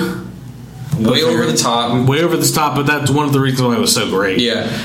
It was filled with star power, especially in the beginning of the movie where it was, the whole story is there's a party and then a disaster happens and it's just the last remaining 6 dudes that are there, right? Yep. But it was just so filled with star power. Before that, you had Michael Cera just being this weird, outlandish dude just doing cocaine, accosting women, and pissing while he's getting a rim job. The whole thing is ridiculous, crazy, just weird. And, you had Kevin Hart was in there for a bit, I believe, and then he got killed. Yeah, and then Paul Rudd ran screaming through the crowd with a blender with a bow on it for the welcome home party and shit. And it was just so good. It was just so good. Aziz Ansari had a small role in it too. I definitely want to watch that again now. The best, especially knowing that it's going to be there. The best Channing Tatum cameo ever. Strictly, so people already just essentially go watch his movies for his body. I mean, this is the epitome of that, right? Yeah. He really has no just lines. For his body. All he has is one line. It's 2 lines. One is "Hey guys," and then the other one is "I love him." And that's about it. And it's exciting. I am just so curious what they're going to do for this. Tickets haven't gone on sale yet, but we definitely need to get tickets as soon as they're available. As soon as they're available. I feel like this is a year that is packed with a lot of shit, and it's going to sell out quick. We definitely won't be able to go to the door and pick up tickets. That's for damn sure. Yeah. Even one night tickets we're gonna have to fucking get. Yeah, because it's gonna be crazy. I'm so excited for this. Yeah, I was excited, but I wasn't all that hyped for it before. It's just Walking Dead stuff, Halloween stuff, that's it's gonna be scary. Yeah, that's course. Fine, whatever. But to have something like this, it's just ridiculous. For me, this is the end. Just puts icing on the cake. But for me, what really wanted me to go was Crimson Peak. Right. Did you ever see the trailer for Crimson Peak? I don't think I did. No. It's crazy. It's just really creepy looking, really awesome looking stuff, and it's Guillermo del Toro horror movie, so it's gonna be good. And it also kind of just, seeing the trailer and everything else, all the visuals in the trailer, really makes me disappointed that he can't go through with Silent Hills. Because I think it would have been so good if he would have just if him and Kojima would have kept working together on it and nothing, all the shenanigans that happened, whatever they made. Yeah, I would hope that. Okay, so obviously they can't make a Silent Hills, but if Koji Pro, his whole production company, not just him, of course, and Guillermo del Toro still collaborated and made an original kind of horror game, that would be insane. Yeah, of course you couldn't do Silent Hills because it's owned by Konami and everything. But those two are brilliant enough to where they can come up with something new and make something great. Like, Del Toro said he's never going to work on a video game ever again. Yeah. I mean, like, I can imagine just, like, this one experience probably soured, like, everything he would... He's tried to work on stuff before, though, hasn't he? Like, I don't know. I don't know if this is his, like, first and only experience with it. I think it is, in all honesty. But, either way, like, I can see that kind of putting a bad taste in your mouth. Yeah. So, you know, like, it sucks so much just because I think that game, that would probably been one of the, like, only horror games I really would have owned. And obviously, like, okay, so they had the PT thing. And that, of course, has nothing, it could have been completely different than that. Like, it's just, you know, some kind of way to tease that they were making it. But even if they kind of took aspects of that, like, that's awesome. Like, it would have been great. I mean, I don't know. I mean, it's just like it sucks when something just like fucking ends like that, because you always just think of what could have been, what might have been, and everything. I mean, like, there's like how many games that were never released, you know, in the entire game history. You know, you see so many concept ideas of things and things that never got off the ground, and you know, if you watch some of the stuff that the behind the scenes stuff and the stuff that was never made during the Rare Replay stuff. Some of that stuff is just insane. It's just like, that would have been a great game, but for whatever reason, maybe the timing wasn't right. You know, maybe the, you know, studios that they pitched it to were like, this just isn't for us right now. And you just never really know. Yeah. Because it's one of those things where, like, playing Viva Pinata never really took off. It was never really like a super successful franchise. But I feel like if you would have put that out now, if you would have put something like Viva Pinata on mobile today, a very good mobile game, game over. That thing would have taken been a huge hit. Like, it's like I keep on thinking, because like it seems like the attitude that a lot of big name developers have towards mobile games is just like, you know, like they're just fads. Like they treat them like what video games are treated back earlier on, you know, like just like time wasters and stuff. It's here to stay. Yeah, phones are going to be a part of our life until the day we die. Yeah, and the second that they stop being a part of our life, it's just because now we have like video phones in our eyes, and you know, pretty much that episode of Futurama, right? Like, that's the only reason that phones are going to go away. Yeah. So why not embrace it? I mean, obviously, you know, not to be super gimmicky and just like have that situation where it's just like pay to make this be done quicker or something like that, you know, like obviously Fallout Shelter, we talked about that just a bit ago. That was super successful, and there's no kind of paywall, there's no having to wait to create rooms or anything. It was giantly successful, partially I would say because it is, you know, like a big established franchise. But at this other end of it, I would say it's also very successful just because it's not restricting. It's not keeping you from playing the game if you don't have any money. It's not having you wait to play the game. You can just sit there on the bus with no internet connection as well. You can just kind of sit there and continue playing. Yeah. I'm playing right now. Yeah, if I'm being honest with everybody who's listening, and you, Joey. Yeah, I can fucking see it. You're right there. I have my phone turned though. You can't tell. I can tell. Shut up, Joey. I can see the reflection in your glasses. I have to level up my vault dwellers. I need to get all these bitches pregnant. I need to make more babies for my wasteland army. I feel like I need to, because at this point, dwellers have stopped showing up. Like, so they would just have, like, I've gotten 14 of them, and they've all just shown up at the door, and you just kind of drag them in and put them in wherever they best fit. But I've been playing. So that happened like the first maybe 12 hours. The second 12 hours haven't gotten anybody show up at the door. So I'm kind of like, I'm gonna have to start breeding and making babies. Lots of babies.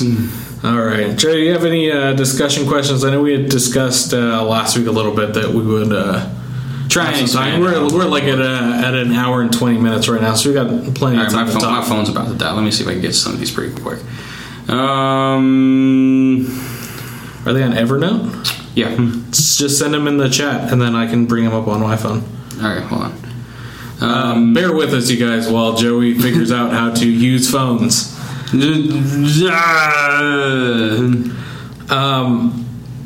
So while you do that, I'll talk about something, I guess. I've been playing Grand Theft Auto. Okay, you got it. That's fine. Joey shared a note. Okay.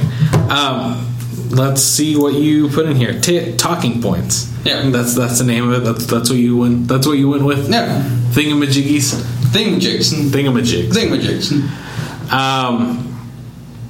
Let's see. Which one of these would be a interesting time waster? Very interesting time waster. I like this one, mainly because we have to deal with so many of them on the internet.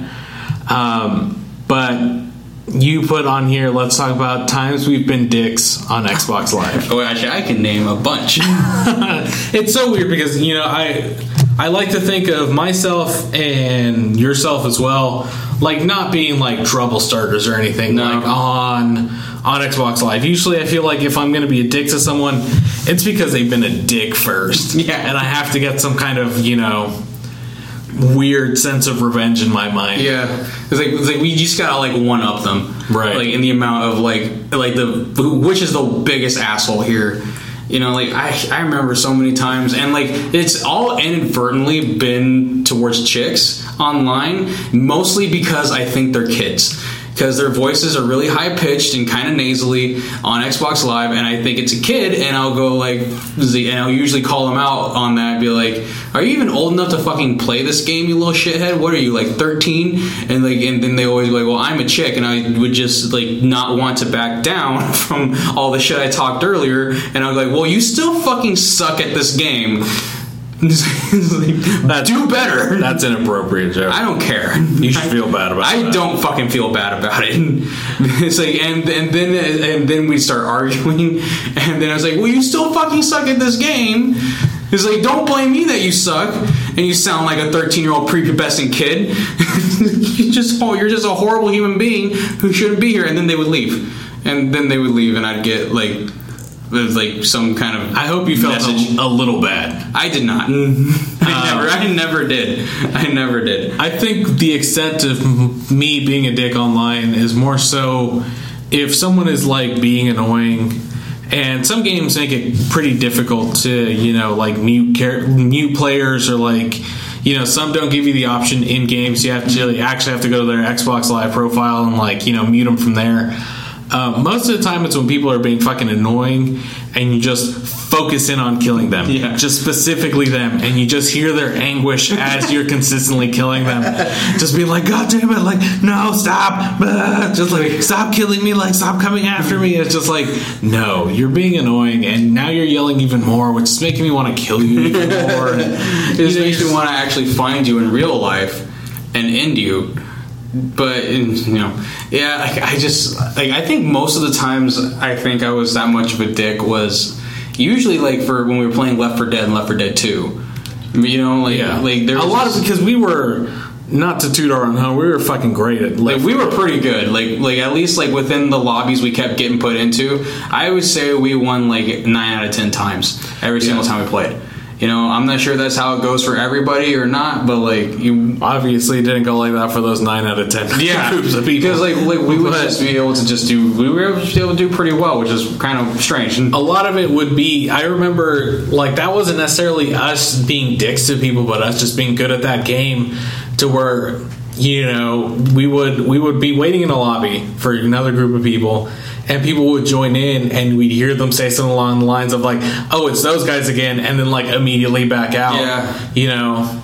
So I guess that's kind of us being dicks just by being good at a game. Yeah. It's kind of weird. Like, I'm not sure how well like the matching system works or what it really does, because it feels like people within a certain area just kind of always get matched up would recognize our gamer tags and just kind of be like, "This is like, it's these fucking cunts again. Like, we're gonna have to deal with these assholes all over again."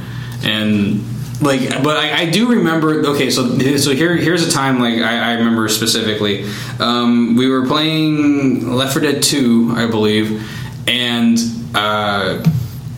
there was like this one girl who was playing with our team because we had an open slot, And I just kind of started not on like, I guess like kind of like subconsciously kind of started making fun of her accent. So every time she spoke, she had like this really thick Southern accent, and so every single like everything she said, I just like mocked everything she just said, or like anytime anybody said anything, I would just have to speak with this horrible, crappy Southern accent. And then she got on my case about it, and I said, "Well, you're the one with the redneck accent." At which point she said, "I do not have a redneck accent." I was like, "Bitch, did you even hear the words coming out of your mouth?" And then she left. And Jay, I think you're too rude to people online, especially to ladies online. No, okay, there have been several times where I've just been a dick to anybody online. There was like several times, like I'm not entirely sure what this dude's deal was, but he couldn't understand anything we were saying, and I just kept yelling at him, "Do you even speak English?" And then he would say something in half English, and then I'd be like, "That doesn't make any sense." That was close to words, but that was not words. That was not words, and you suck. You suck at games. Like how do you function? How do you function in the real world when you don't know how to move two joysticks independently from each other and pull a trigger on a fucking controller? You dumb fuck. And yeah, then that's usually how much my trash talk goes towards my own team when they suck. Yeah, I mean, it's definitely not as bad in my opinion as in other people. But yeah, so I would say we kind of had the same experience in Bad Company 2. Yeah, because we were pretty good at that. We were not too bad at that game either. We're older. We're too old to be playing that kind of crap anymore. But yeah, I just remember. The only thing I can think of as far as like being a dick is just singling one person out and continuously killing them. In Bad Company 2 was more so because I tended to veer more towards snipers, but more so finding that one person and just headshotting them over and over again, picking people off like while I was like way on the beach somewhere and they were like on the spawn ship out in the base somewhere, and just 300-meter like headshots and everything, and just that's more so. I don't know if it'd really be considered being a dick, but it's definitely not like being nice. That's for damn sure. I just like it's just like all been like Call of Duty and Left 4 Dead, just shenanigans that we keep pulling on everybody, and then like other times where we just kind of end up fucking with our own teammates, and that doesn't end well for anybody. Because we've had it before to where we'll specifically put certain things like on other things. So like one guy will be putting C4 on a vehicle, like in Bad Company, like his own C4, right? And then we will throw one C4 on there, blow up our C4, which will blow up their C4, which will kill them because they're driving it. Yeah. And that kind of stuff, like, yeah. Sometimes intentional, sometimes not. A lot of times very intentional. Very intentional. I remember we would, like, what was it? Like Capture and Defend or whatever the fuck it was, like where they had like these weird giant computer boxes and you had to blow them up and like set up charges. Yeah. I can't remember exactly what it's called. It's been forever since we played a Battlefield game, it feels like. But so like during that game mode, if we didn't like a particular part of the map, because like this is before they patched it, we would just destroy it ourselves. And we would just put a bunch of C4 on it and we would just destroy it ourselves, and we would be able to advance or at least fall back to the other part of the map to actually defend an easier spot of the map. Yeah. And like our teammates would get so pissed off at us that we would be kicked immediately after doing that. And eventually it was kind of hard to find servers to play on for a little while. Yeah, because everyone would just vote to kick us because we were finding a way to break the game. Yeah, because like we would play like a match, and then immediately after the match, when we would stick with the lobby, like if everyone didn't already leave on our team, they would kick us from the lobby. Yeah, and we would just be like, well, okay, well, time to move on to the next one, I guess. Man. Good times. We need to be playing more online games together. It sucks that we're adults now. Yeah, that's with responsibilities and shit. That's what the problem is. Because I'd fucking love to do that, but in Grand Theft Auto, online. There are so many easy ways to just fuck with people on GTA 5 online. Like, it's so interesting because it's so funny. On the PC version, of course, it's modded and everything. People do all kinds of crazy mods and stuff, and even in the online mode, they found a way to like do mods. The game has an automatic detection to where if you make too much money, it will put you on it'll W a cheater and like essentially kick you off the servers. But what people will do, people have modded guns that shoot money, and they'll shoot money at people. And you automatically pick up money when it's on the ground and stuff. Yep. So they'll shoot money at people and get all these people banned for being cheaters, even though they're cheating. Man, that's ridiculous. That's some creative shit, though. That's some creative shit. And, like, that is literally being like the biggest asshole on the internet at that point. Let's see. What else can we talk about, Joey? Let me go ahead and ask you this, Joey. What got you into movies? All right. So, like, for me as a kid, movies were kind of like used as a bit of a babysitter for my folks whenever they needed to actually take care of something around the house, or to run a quick errand somewhere, and the other one just needed to watch them while they're cooking dinner or whatever. Right. They would just put on a movie. And it was usually fell in the lines of like Back to the Future, 1 or 2, Jurassic Park, Terminator 2, something along those lines. A lot of those a lot of Universal movies, right? And a lot of like Spielberg flicks, which is why you're such a huge fan of Universal Studios. Yeah, I'm sure. Like, I fucking love that place, and just like a lot of people grew up with Disney movies and have a huge fondness for Disneyland, which I'm sure you have a fondness for Disneyland too. Yeah, but I'm sure it's a lot cheaper to get into. Yeah, I'm sure given the option of going to Universal Studios or going to Disneyland. Maybe you'll choose Disneyland because you don't go there as often, but I feel like you probably enjoy yourself more at Universal Studios. I would definitely probably enjoy myself more at Universal Studios. And so, like that in and of itself really kind of got me into movies. And it wasn't really until like my mom started showing me like a bunch of other movies that I never really would have seen before. Like she showed me Reservoir Dogs and like Easy Rider. It's so funny because you're a kid watching these movies. I was like 10 or 11 years old or so when I saw these. Like Easy Rider and Reservoir Dogs, Pulp Fiction, and like a couple James Dean flicks too, like Rebel Without a Cause, right? And East of Eden.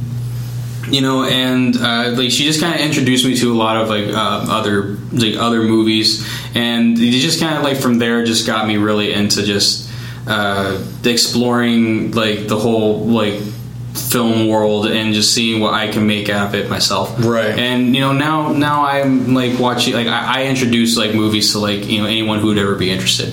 Like I try and expand people's movie watching palette as much as I can. Other than just like I tend to watch just blockbuster movies, or I tend to just watch these big budget movies. Yeah, no, it's understandable. And like I always try and find a good way to sell. Because you've turned me on to plenty of movies that I would have never watched before. I mean, like what was the probability of you watching like any trauma movies after I showed you? Never would have watched Kabuki Cop. That's for damn sure. Yeah, and let that knowing that that's out there and existed, I was like, I need more of this in my life. Yeah. So, just like I definitely have to say, just because of my folks and mostly because of my mom, that I definitely saw a lot of like movies I definitely would never have seen before. Which kind of led you to go look for more weird, different movies. Yeah. I always like anytime I can find anything new to watch, I watch it. And like when I first found out about trauma movies, it was, just kind of like, I think it was through, G4, like before like G4 was like just it kind of became a thing for a little while, right. And then went out and died.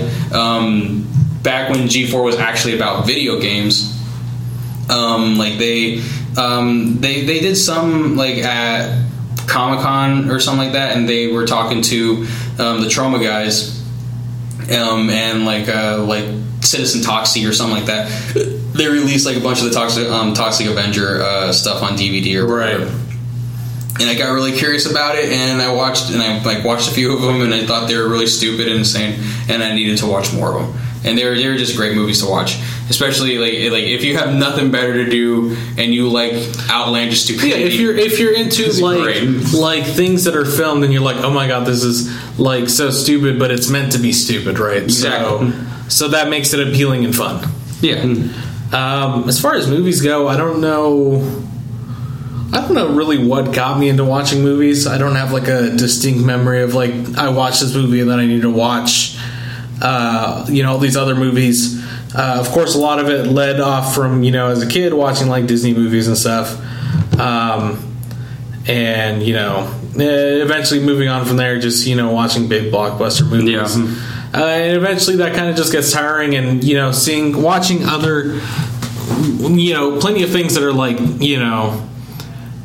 that aren't serious. I remember watching a lot of like serious movies, and then like overly comical movies, comedy movies, but knowing that there's like in betweens where you can feel for a character and still have it be funny, and then something happens to this character and you're like, oh shit, like now that's not funny anymore, like I feel sad. Like watching those movies that really takes you from an emotion of happiness, like laughing, and then having a character die and taking that level just completely somewhere else. Like that's something that really I don't think you can do in very other mediums very, very well. Yeah. And you can do it in books, sure, but I feel like that takes a lot longer than it would take in a movie. The payoff is way too slow with the book. Yeah. And how many of us are actually smart enough to actually read a book anymore? I don't think there's a lot of them out there. And there's something about actually watching someone on screen go through that kind of stuff, if they're good actors. If they're shitty actors, then it's it's just different story. I think like a more human connection out of everything else you could really experience, I guess, because it's just easier to empathize with an actual character on the screen than it is like with words on a book. Words in some pages and shit. I would definitely say that it would, if you were going to rate things on like as far as making connections, I would definitely put movies number one. I would put any kind of like radio or audio kind of like plays or anything like that number two, because then you have it in your ear and you're like listening and you actually have like a distinct voice that goes with some kind of like cognitive, and then you can imagine what they look like on top of that. And then of course books being the last one, but they give you the most option to essentially create your own world. While the payoff in books, I'm sure, is a lot slower, I'm sure it can also be a lot more...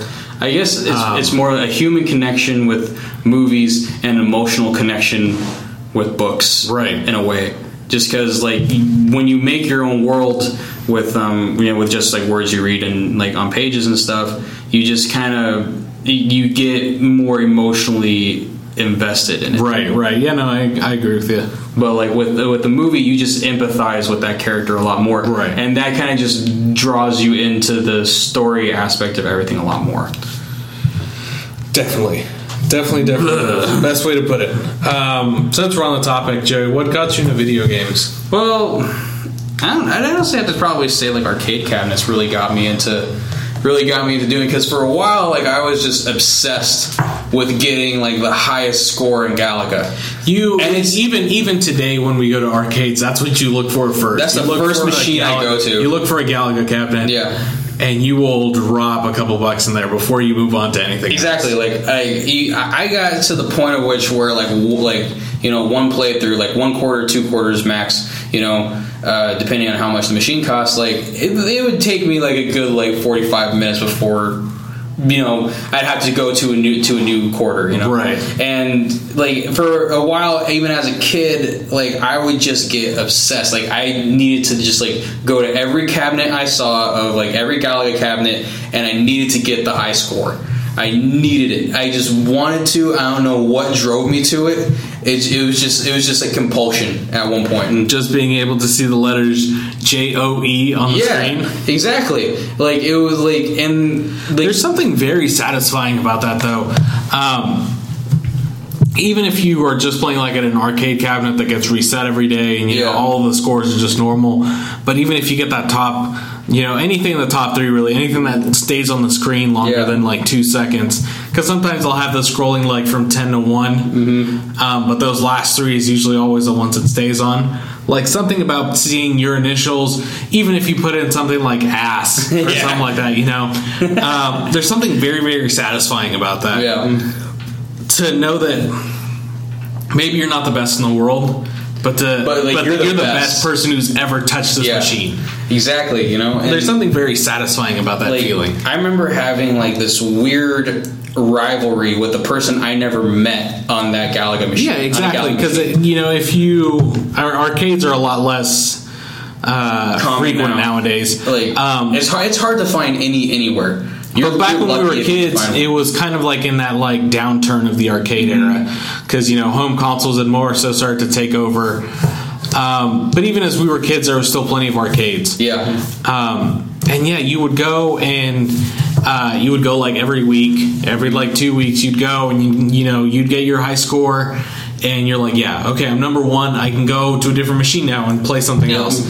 And then you come back the week before and you see that you're number like 4 or 5. So you know that this is not going to stand. You're like, oh no. Now I need to do way better than I did last time, because these 3 people came in and wiped my score without a problem. So you're like, now I need to like do better. It pushed you to do better, even if it wasn't something like video games. It's something super trivial.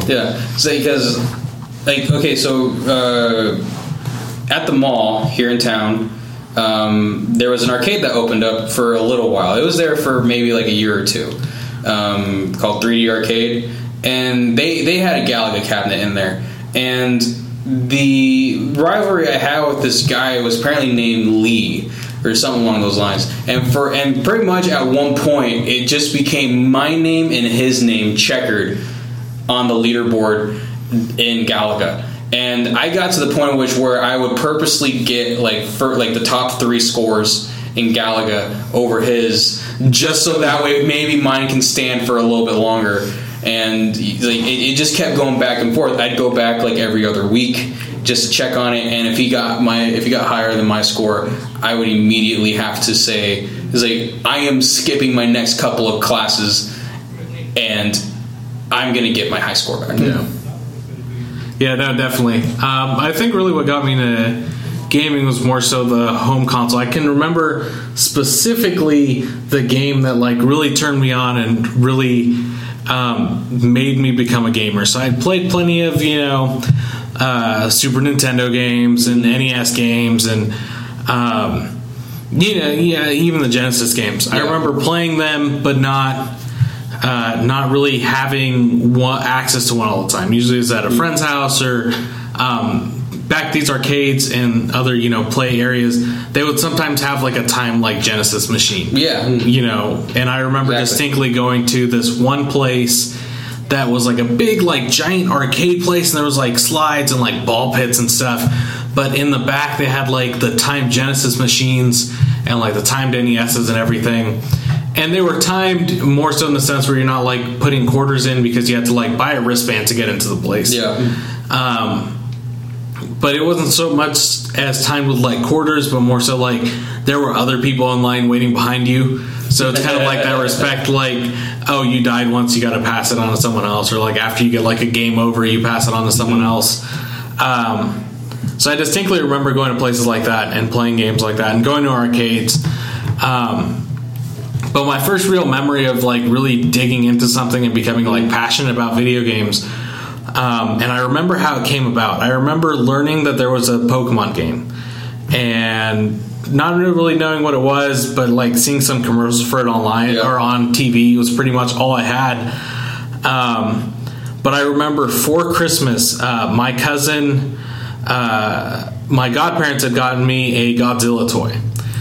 cool Godzilla toy, right? Yeah, that's instant win right there. And my cousin, he's a couple years younger than I am. We were there opening presents, and he saw it, and he wanted it, and he took it from me, and he refused to give it back. He claimed it as his own, essentially, and my godparents felt super bad, and they were like, "Oh my God, we're so sorry. What can we get you that would make up for it?" And I was like, "A Super Nintendo. I need Pokemon," and I asked for Pokemon, and that pretty much. That, I think, was the turning moment in my life where video games became more than just something I did, but something I felt very passionate about. Yeah. I remember spending hundreds upon hours of time playing Pokemon Red version on my red Game Boy Pocket, and just having that thing, I'm a little kid, and my pockets weren't that big, but my Game Boy was hanging out of the pocket. It's just this huge deal. You still carry around your Game Boy. Yeah, carry around your DS. I carry around my DS all the time. So it hasn't really changed all that much, but that's, I think, really one of those turning points for me personally, where I remember distinctly being this is a game. This is the game that really got me into video games. Yeah. And of course, after that, and after getting more into it, and definitely as I've gotten older, now that I can afford to buy my own things and buy some of those older things, I've definitely gone back and revisited those games that I played, only in short spurts as a kid. But Pokemon forever will have a place in my heart. So I know I'm pretty sure I've talked about Pokemon on this podcast. Talk about wanting them to do something different with the series, but even if they did the same thing over and over again, it's the reason. It's one of the reasons I play video games. So I'll never stop playing that same formula of Pokemon. I think that's really it. I mean, other than that, eventually it kind of goes on from there. And, from that point on, I got more comfortable with asking my parents for video games for Christmas or, for a new console when it came out, or trying to save money to buy one. Exactly. But that was that point. A Godzilla toy turned into Pokemon, which turned into a lifelong obsession. Pretty much. Into a defining moment in my life, which I remember distinctly. That you do not take a man's Godzilla toy. You just don't. You don't. And then when your godparents feel bad and ask you what you want, you ask for something that you super duper want. And I'm, when it came out, I'm sure it was expensive, especially when you think about inflation rates and everything. And I knew that my parents would never buy it for me. Yep. But I knew my godparents would, so I knew that I could get away with asking for something like that. Yeah. Makes me want to go play Pokemon Red version. Video games. I remember playing it, and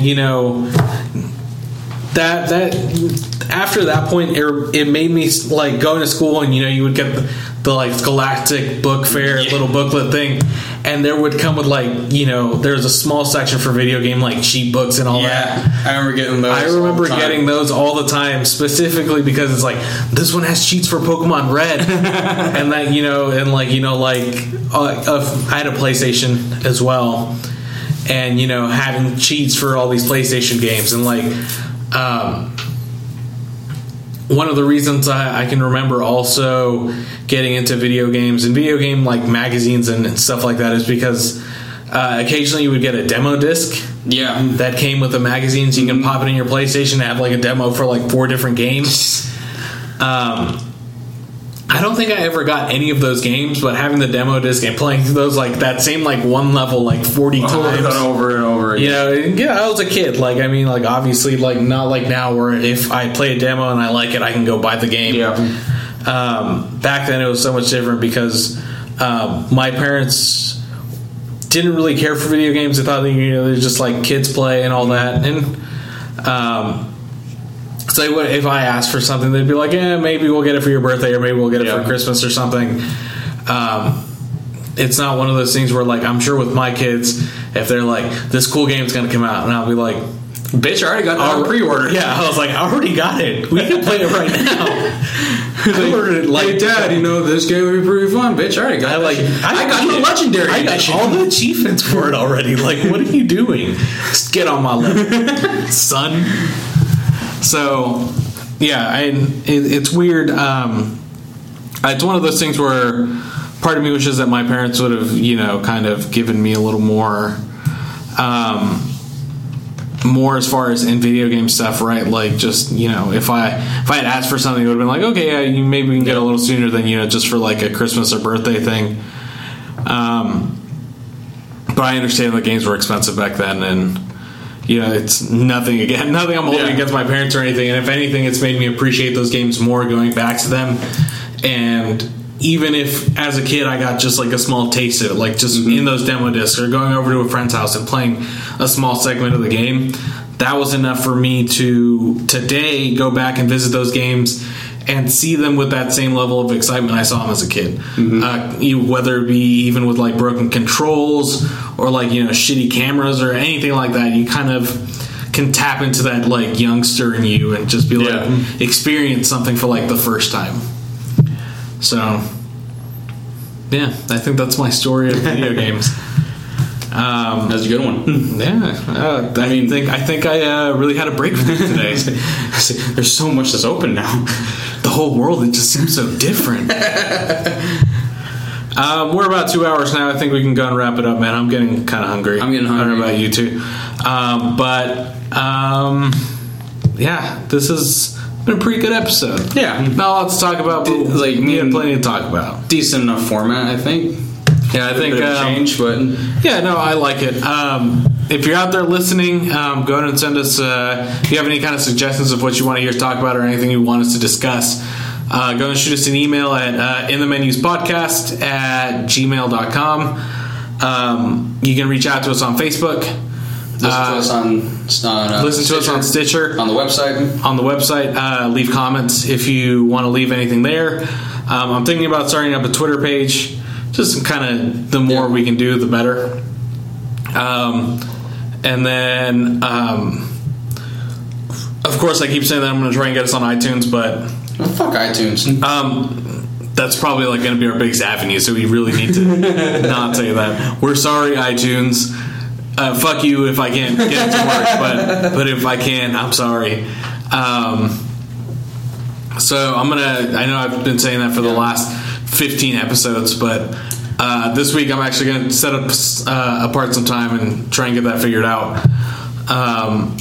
I kind of want to do more stuff on the website itself. I want to kind of create more content. Yeah. Because I know we're doing just a podcast now, but I really want to be putting up more reviews, stuff like that. So we should definitely get working on that. Yeah. At least a little more, even if it's for old stuff, because there's plenty of old video games I want to revisit. Yeah. I feel like that would give me a reason to revisit those old games. Yeah.